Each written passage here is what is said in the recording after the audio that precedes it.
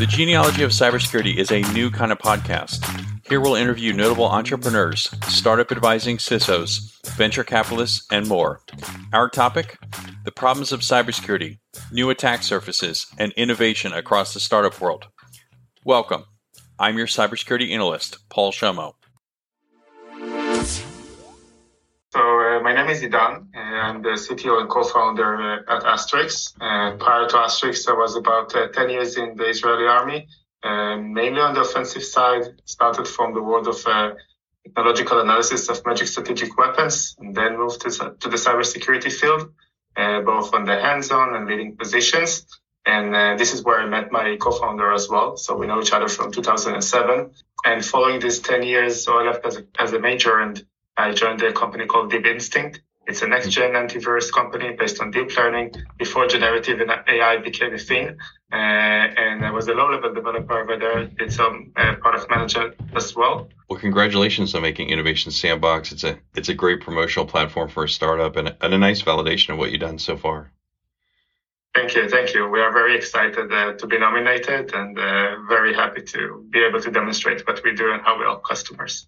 New malware families or vulnerabilities don't typically cause new startups or product categories to arise. In my experience, startups are typically arising to cover a brand new attack surface. And APIs have been around for a while, and we've had products that secure an API by itself. But you're protecting it's really a new attack surface. Can you explain this API to API connection problem? Yeah. So I think that what happened along the last couple of years, maybe a decade as well, is a few technological trends that also are reflected in organizations because organizations want to take advantage of technological trends, obviously, to drive productivity. And the first one is IT decentralization. The fact that organizations have different departments holding accountable for different solutions that they have. Then we have a SaaS explosion, coming with SaaS unbundling, allowing, not having just, let's say, a web SaaS, but also an API only based SaaS to solve just, sometimes a niche but important problem that organizations are willing to pay. And on top of that, created new platforms and an entire platform move for, let's say, the Salesforce of the world, the Google Workspace of the world, the 365 of the world, adding to that low code and no code. And I think that, I wasn't used to say it, but I think that now with generative AI, the ability of things to be created so fast, being based on API-based access to where the data exists, is actually also driving another driving force.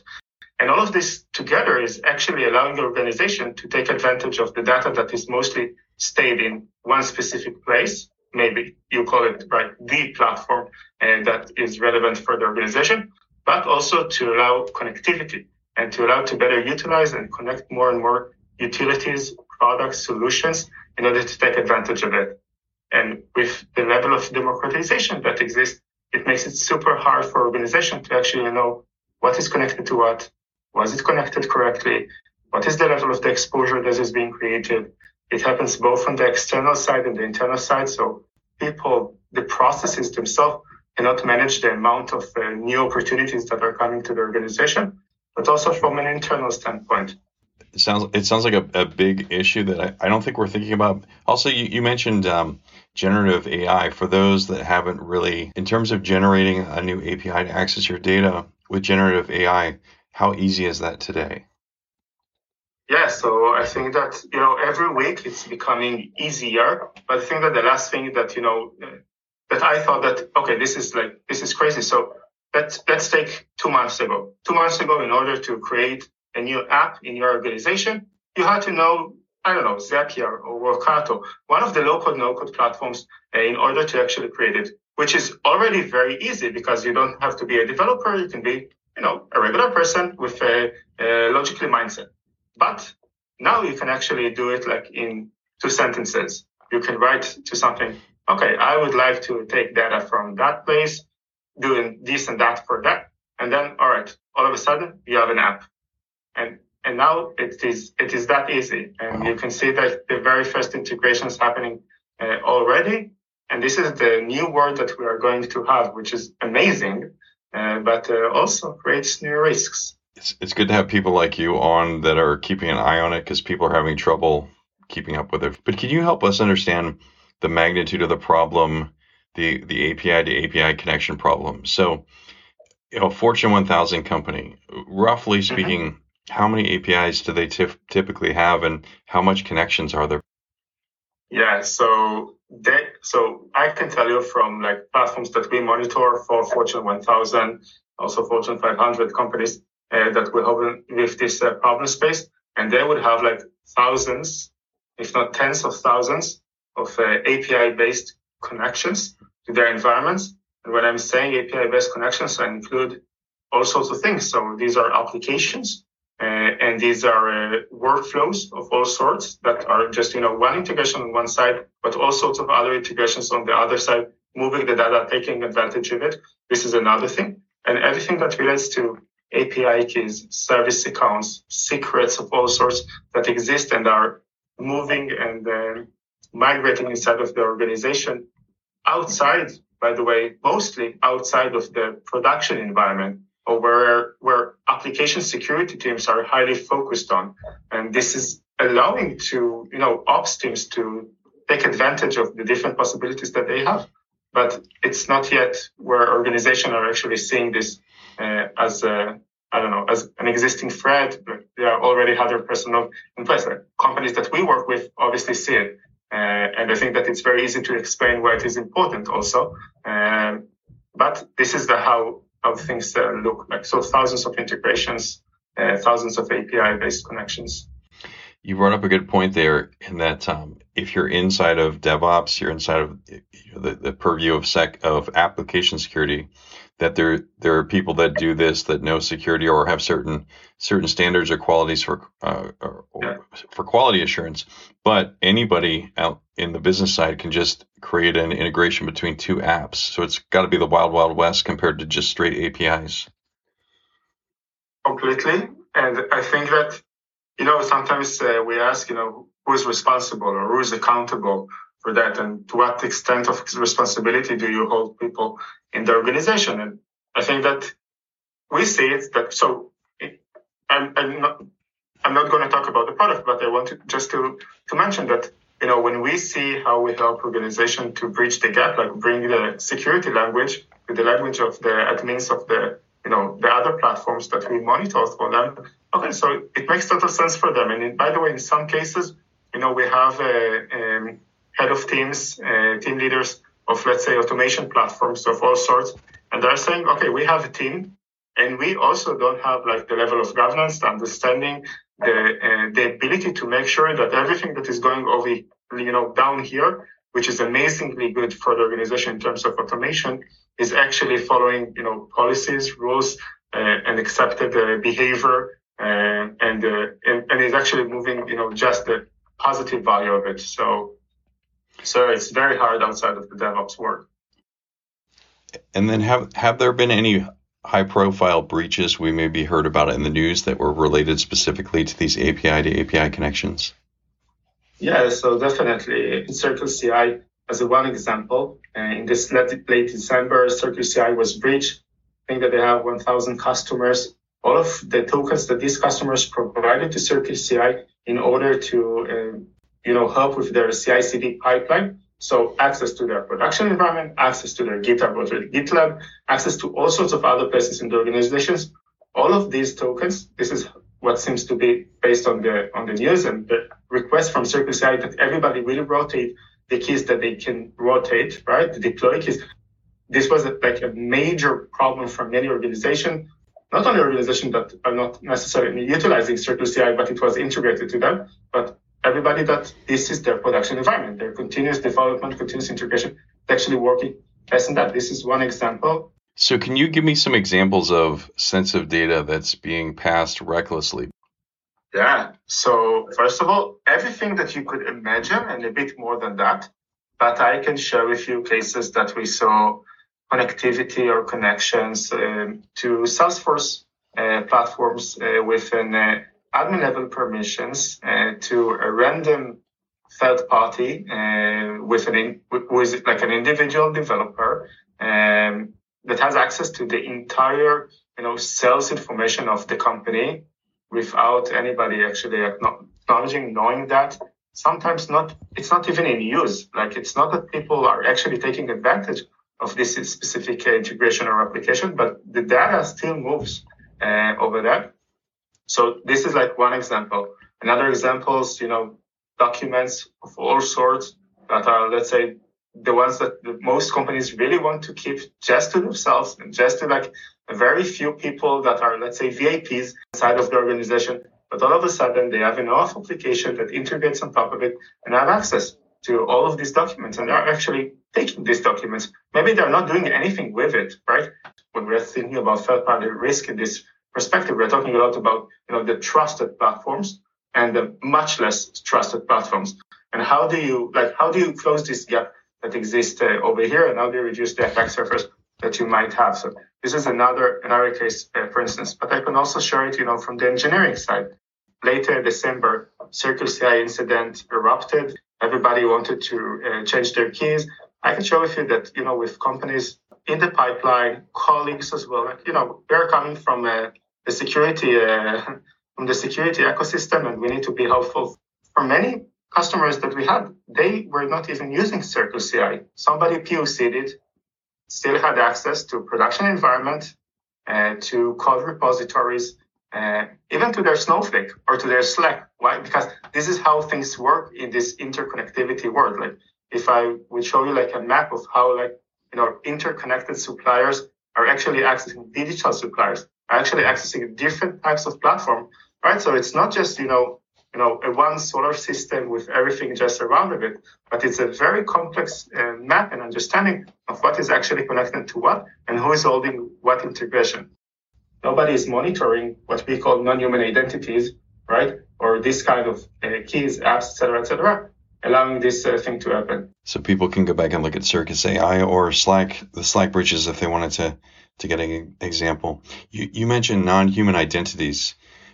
There's a lot more of those than humans in organizations these days, right? Yeah.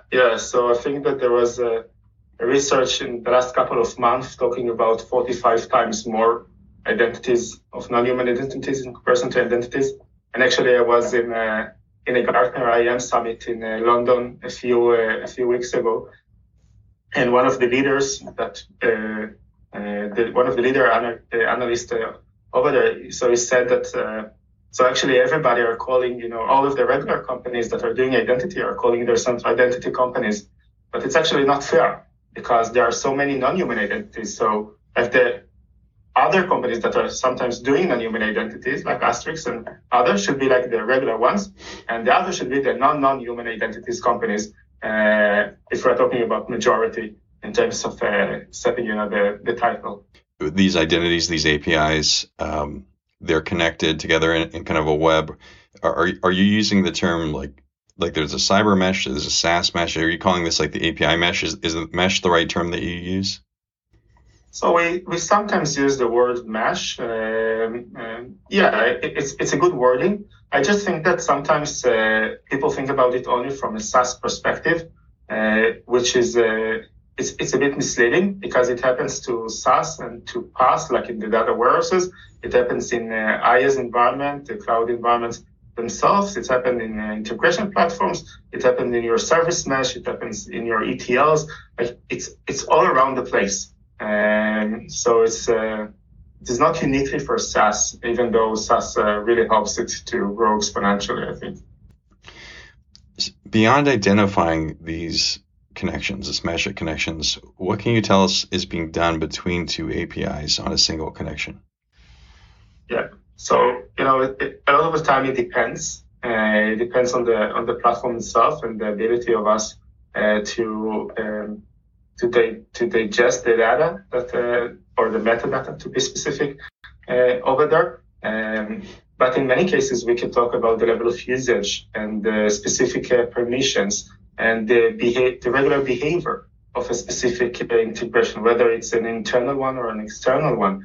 We are able to cross-correlate it with threat intelligence, which is something that is pretty rare to find in this domain as well. So it's also part of the things that we are doing in order to create a better database or better understanding or knowledge base to be exact.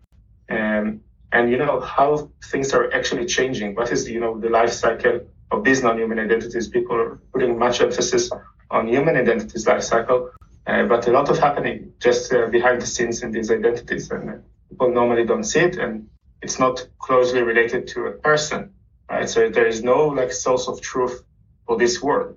There isn't the HR system that has all the people of the organization, and based on that, they're human digital identities. Over here, it's a different sphere, right? I'm just to understand how your product works a little more. Are you asking these APIs what they share through their APIs, or you have to analyze their code, or are you some kind of proxy? What does that look like? Yeah, so our current solution is actually a read-only metadata only. So we integrate it to a platform that the organization wishes to monitor. So as I said, these are the major platform for each organization normally. Their Salesforce, their 365, etc. These are the center of gravity, if you would like, both in terms of data, in terms of ops for the organization. And based on that, we are doing this kind of analysis, which is internal to external, right? So to understand what is accessing this specific one, we map them. And once we have information from all sorts of different platforms, we can also cross-correlate them and talk more about, a supplier perspective, perhaps. Right, so it's not just the perspective of one platform that we monitor, but the entire understanding of the organization and how things are actually connected. But are you actually looking at the traffic, or are you asking each app? Okay, you are. Okay. So again, it depends. It depends on the data or the metadata that exists. We are currently not a proxy, but it is something that we are looking into down the road. As I said, maybe at the beginning, we really want to help organizations to bridge the gap between trusted platforms and less trusted platforms. And in some of the cases, there is kind of an artificial problem that was created because of the insufficient level of monitoring, auditing, granularity of permissions, etc., which creates an opportunities as well in this space. You mentioned a few of the central data repositories. You said 365. Let's go back over that a bit. So what were those again? And then and how do you deploy there? Yeah, so it's actually by 2 clicks. So in many cases, we're either getting a key, part of the ability to interconnect with things. So we either get a key, which is a read-only metadata, or an app that it's just 2 clicks. And it would be an app in Salesforce Marketplace. It would be an app in 365, all sorts of these kind of platforms, marketplaces, or just a very simple key. And that's it. We are connected. Okay, so you'll be an app in the marketplace of their central data hubs that their business revolves around. Okay. Tell us where we can reach Astrix Security online. Yeah, so it's very easy. Astrix.security. This is our website, and we have a very good LinkedIn profile as well. There are very interesting blogs as well in the website that we try to highlight things that should be important for organization. A bit less, trying to sell, and a bit more trying to explain. And it's super important for us. And we understand that we are in a new-ish domain. It's a brand new attack surface, and that's one of the reasons to go to startups, innovative startups, and read their resources, because you probably have this attack surface in your organization, and that's also why I have this show, because learning about these new attack surfaces, it's a big deal. I'd imagine when you show one of your customers the visualization in your product and they see all the connections, they're probably pretty surprised at them. Yeah, there is a small wow. Hey, make sure you hit like and then follow or subscribe to the Genealogy of Cybersecurity podcast. Why? Because this show lets you gaze into the future. Seriously though, security is changing fast. The shift towards cloud and application security came more suddenly than anything seen in our industry's history. But it's not going to settle down. Cybersecurity is going to get a lot crazier with generative AI and automation. The Genealogy of Cybersecurity is where you get first access to the visionaries building our future, from entrepreneurs and technologists to those CISOs and venture capitalists that actually have their hands on the financial levers of future R&D. Here on the Genealogy of Cybersecurity, the future is already here. It's just not evenly distributed.